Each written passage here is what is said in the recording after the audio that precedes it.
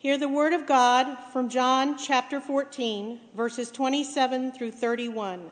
These readings come from the New Revised Standard Version, and you can find them in the Pew Bible on page 877. Peace I leave with you, my peace I give to you. I do not give to you as the world gives. Do not let your hearts be troubled, and do not let them be afraid. You heard me say to you, I am going away, and I am coming to you. If you loved me, you would rejoice that I am going to the Father, because the Father is greater than I. And now I have told you this before it occurs, so that when it does occur, you may believe. I will no longer talk much with you, for the ruler of this world is coming. He has no power over me. But I do as the Father has commanded me, so that the world may know that I love the Father. Rise, let us be on our way. The word of God for the world. Thanks be to God. Well, Jesus must have been on Red Bull or something. He must have been drinking some kind of caffeinated energy drink. That's the only explanation I have for how long he spoke on and on and on in this particular passage in John's Gospel. I can't imagine doing it myself. I mean, I preach 3 times on a Sunday morning, 20 minutes long, and I'm exhausted. But here's Jesus, John chapter 13 to 16. It's 3.5 chapters long, 150 verses. The longest, most uninterrupted collection of sayings that Jesus ever offers in the entire gospel. Longer than even the Sermon on the Mount. I mean, the only crazier thing for Jesus to try to do would be to preach 6 straight times on Christmas Eve. I mean, only a fool would try something like that. And frankly, it doesn't come at a better time. This is a critical time for Jesus to be speaking at length in private with his disciples, because it is just hours before his arrest and his death that Jesus wants to upload to the disciples the thing that he wants them to hear the most, his final set of instructions and encouragement to them before he dies.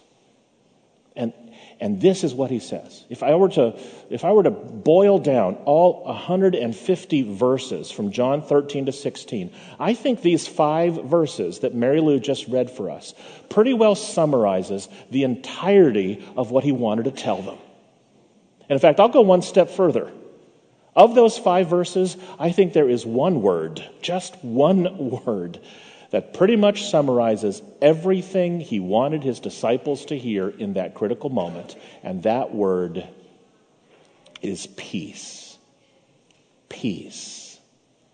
That's what he wanted those disciples to hear.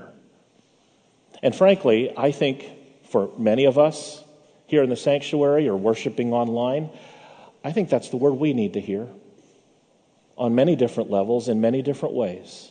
Many of us are craving peace in our lives, in our relationships, and certainly in the entire world. In fact, here's an interesting bit of trivia.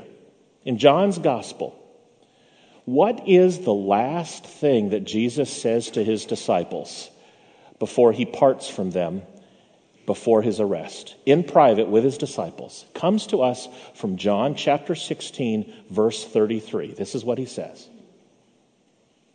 I have said this to you so that in me you may have peace. In the world you face persecution, but take courage. I have conquered the world. It's the last thing he says to his disciples. I want you to have peace. Now, it might seem a little strange to you that here we are talking about a story from the end of Jesus' life, just as we are preparing on this 3rd Sunday of Advent for the beginning of Jesus' life. Seems like an odd story to bring in as we're preparing for Christmas.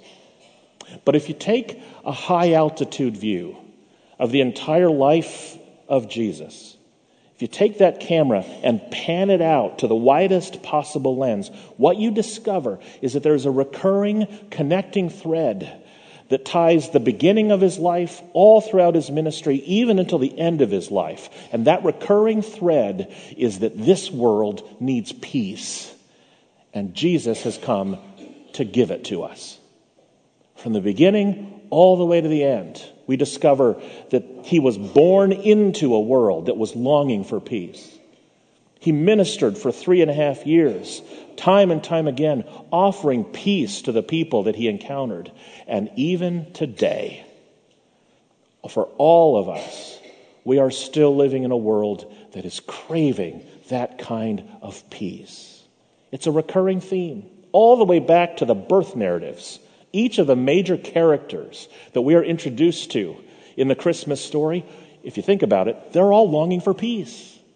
The very first person we're introduced to in Luke's gospel, Zechariah. Zechariah and Elizabeth, they're elderly people, they are childless. And here is Zechariah, a priest doing his duties in the temple, when all of a sudden an angel interrupts his responsibilities and breaks into some amazing news that would change his life. And instead of reacting with great joy and expectation, Zechariah is troubled in his spirit, Luke says. And he is gripped with fear. Zechariah was longing for peace.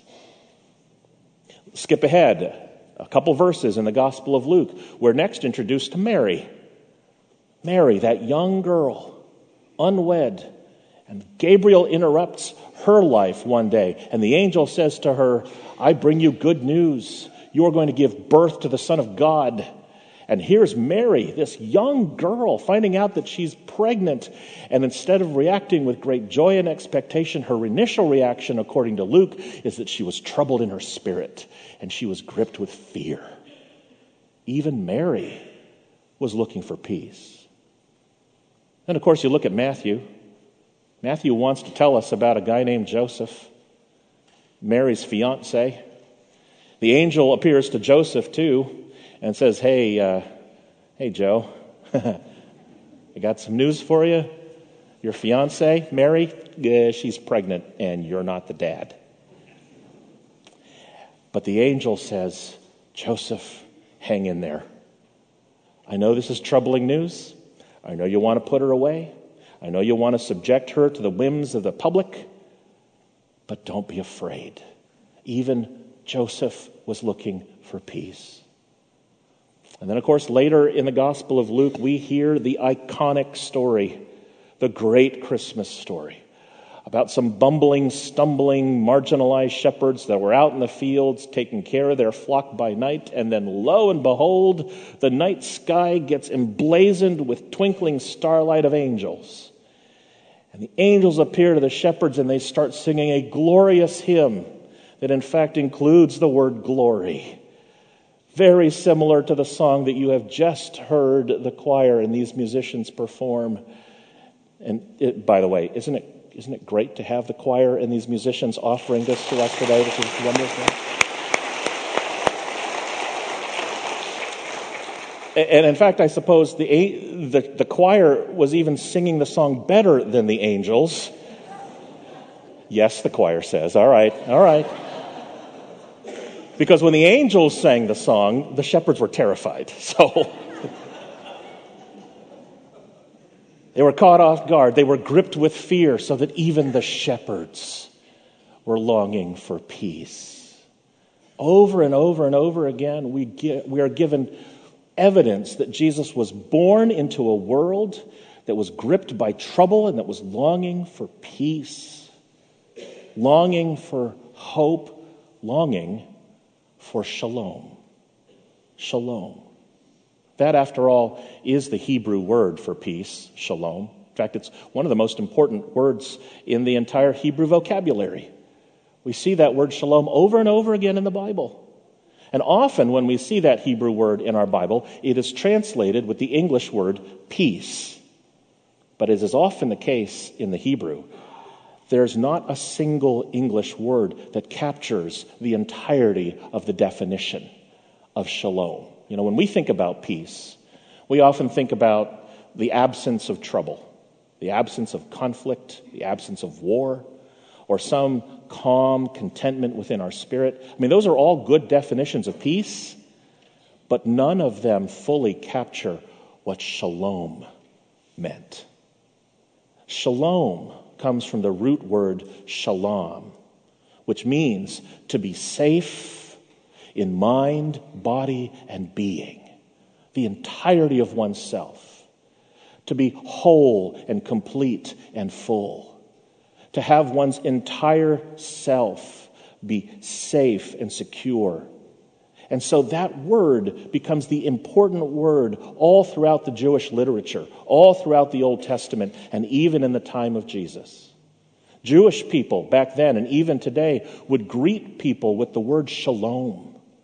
And you know, when a Jewish person says shalom to someone, it has such deep meaning, so much deeper than when you and I greet each other.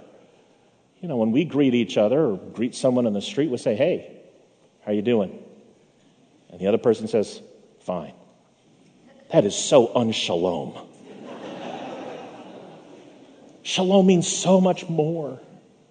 It means more than peace. You know, in the sanctuary on Sunday mornings when we invite you to turn and pass the peace of Christ, you know, you say good morning to someone.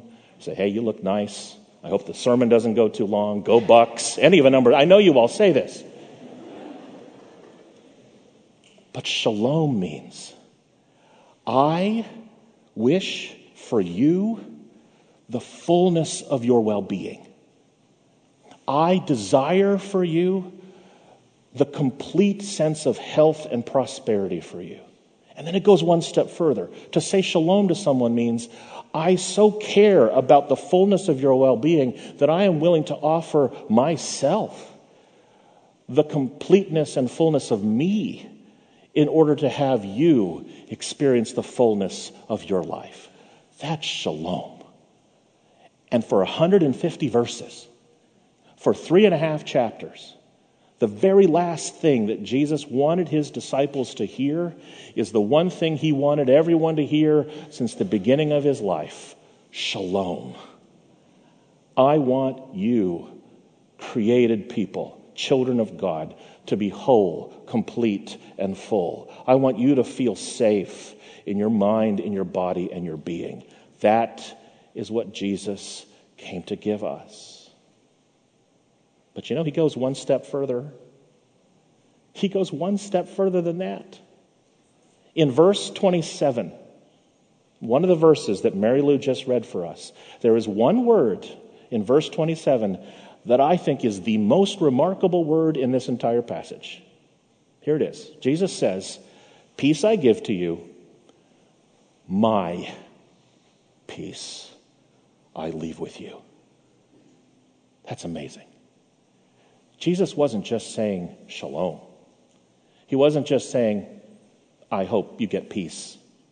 He wasn't hoping for them some sentiment of peace or some general sense of peace. Jesus was saying, I am giving you a part of myself. I am giving you my capacity for peace. I'm giving you my ability to experience that wholeness and completeness in your life that I have demonstrated for you time and time again for these last 3.5 years. Jesus was giving his disciples the most amazing gift, not just shalom, which is amazing enough, but his own divine capacity to experience it. Imagine those disciples hearing those words, having witnessed everything that Jesus had done in front of them for 3.5 years. This Jesus, they were on the boat with him on the Sea of Galilee when the waves started kicking up and the winds started roaring and the storms started howling. But Jesus had this capacity for shalom. He was asleep under the deck of the boat, fast asleep, experiencing peace. And he was saying to those disciples, I am giving you that ability. When you have the storms of your life swirling around you and within you, I want you to have my abilities to have peace. Think about the times the disciples saw Jesus being pummeled by persecution in public. When his detractors, when his critics were coming after him with fiery darts and jabs, but instead of firing back at them, Jesus experienced and demonstrated peace. One time early in his ministry, he was doing some teaching and the crowds pressed in on him and they were going to kill him. They were going to take him by the shoulders and toss him. But Jesus experienced peace, enabling him to walk straight through that crowd full of critics. And he was saying to his disciples, you can do that too. I'm giving you that ability. To the point where even when he was hanging on a cross, he could find it within himself to say to those tormentors, Father, forgive them, for they don't know what they're doing. Jesus was giving him that ability. Even in the face of death, even in the face of mortality, like when Jesus looked at the daughter of a man named Jairus and with a single word summoned her back to life. When he looked at the grave of his dear friend Lazarus and with a word called Lazarus into new life. And even in his own tomb, he was able to rise up above death itself and conquer the grave. And he was saying to his disciples, for any of you who are grieving the loss of loved ones, for any of you who are facing this upcoming Christmas Eve for the first time without your loved one at your side, for any of you who are fighting debilitating health diagnoses and wondering how much time you have left, Jesus is saying to his disciples even today, I am giving you an ability to have shalom even in the face of your own mortality. And think about this. With this group of 12 disciples, this ragtag, motley bunch of diverse disciples that represented the full diversity that you can imagine, even political diversity. Matthew being a conservative and Peter being a liberal and the other disciples everything in between. Jesus was able to take this community that would otherwise be polarized and practice peace with them to where he could unite all of them past their differences, past their ideological barriers, and say all of us together are important for advancing the mission of God's love. And that ability for Jesus to break past all of the ideological divisions is the same shalom that Jesus wants to give you and me in a broken world. That is exactly what Jesus was saying to his disciples. And Jesus wants to give that shalom to you. Now, I know that's hard to hear. I know that for many of us this morning, here or watching online, the ability to find peace may be the farthest thing from your abilities right now.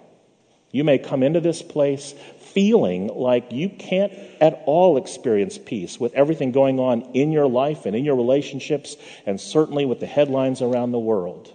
In fact, you might wake up every single morning and look at yourself in the mirror, and you see in that image staring back at you ample evidence of the lack of peace in your life, with the wrinkles and the furrows on your brow that speak of the internal turmoil that you carry day in and day out, or the look in your eyes that reminds you of all of the worry and anxiety that you have been facing and still confronts you in the future, or the frown on your face that is as gravitationally pulled as the Spirit dragging you down into the dirt. All of that may be counter evidence to the possibility of peace, but this is the word that Jesus wanted the disciples to hear and wants you to hear on this third Sunday of Advent. Shalom is possible because of what Jesus has done for you. You have been reconciled with God. You have been set free and forgiven. And now you can experience that shalom for yourself. In fact, I would leave you with 3 practical points. Surprise, surprise. 3 practical points. Number 1, seek shalom in yourself. Number 2, seek shalom in your relationships with other people. And number 3, work together to create shalom in the world. Number 1, it starts with the shalom within you. I love this quote by the 20th century British poet Max Ehrmann.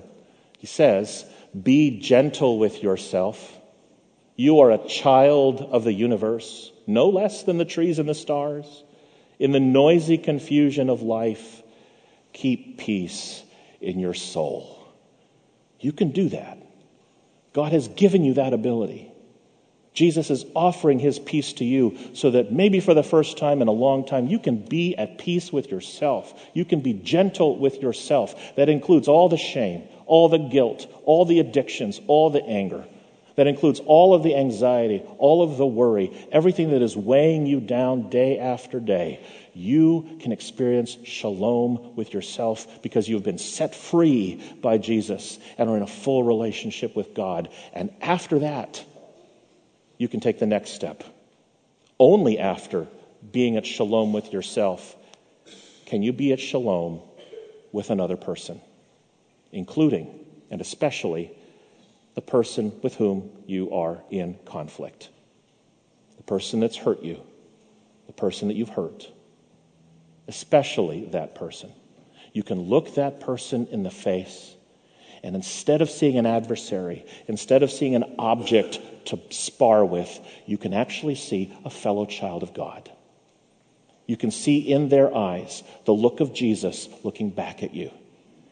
And you can practice reconciliation with them through the hard work of forgiveness, both seeking their forgiveness and asking their forgiveness. That is a hallmark of the Christian life. It is a hallmark of shalom. And it is only possible to be at shalom with someone else if, first of all, you're at peace with yourself. But then, after those two things, peace within you and peace with others, that's when the real fun begins. Because now, together, in restored relationships with others, we can work on the world. Number 3, seek shalom in this whole broken world. That's the task of the people of God. Not to keep shalom to ourselves, but to work for the advancement of God's kingdom all around the world, everywhere that it's broken. Every single broken relationship. Every single relationship that's broken between us and this planet. As we seek together to be environmental stewards of this whole created order. As we seek together to be in full relationship with the poor and the oppressed and the marginalized. As we seek together to find justice for all of those who are oppressed. In the Bible, in the Hebrew language, peace and justice are not different concepts. They are related. They are one and the same. They are both sides of the same coin.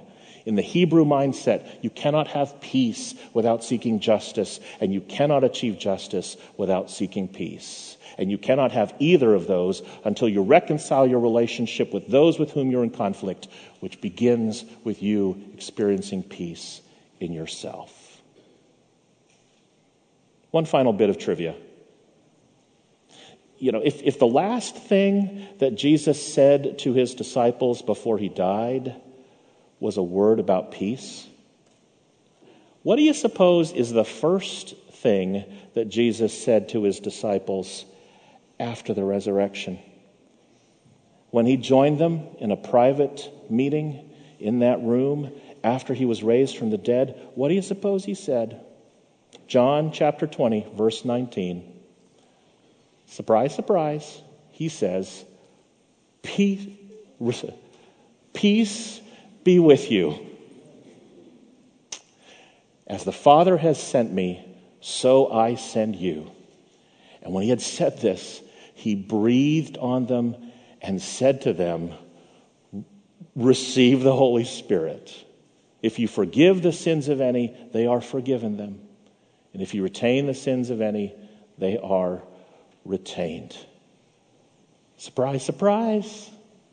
Jesus was still talking about peace. It's almost like he picked up the conversation right where he left off 3 days earlier. He said peace, then he went off and died, rose from the grave, said to the disciples, and said, hey there, guys. So anyway, as I was saying about peace, same conversation, same message, same Jesus, same peace. And so for any of us who are on the brink of Christmas Eve once again, longing for a peace that passes understanding, receive this message from Jesus. Shalom. Shalom in you. Shalom from you. Shalom for the world. Peace be with you. Let's pray together.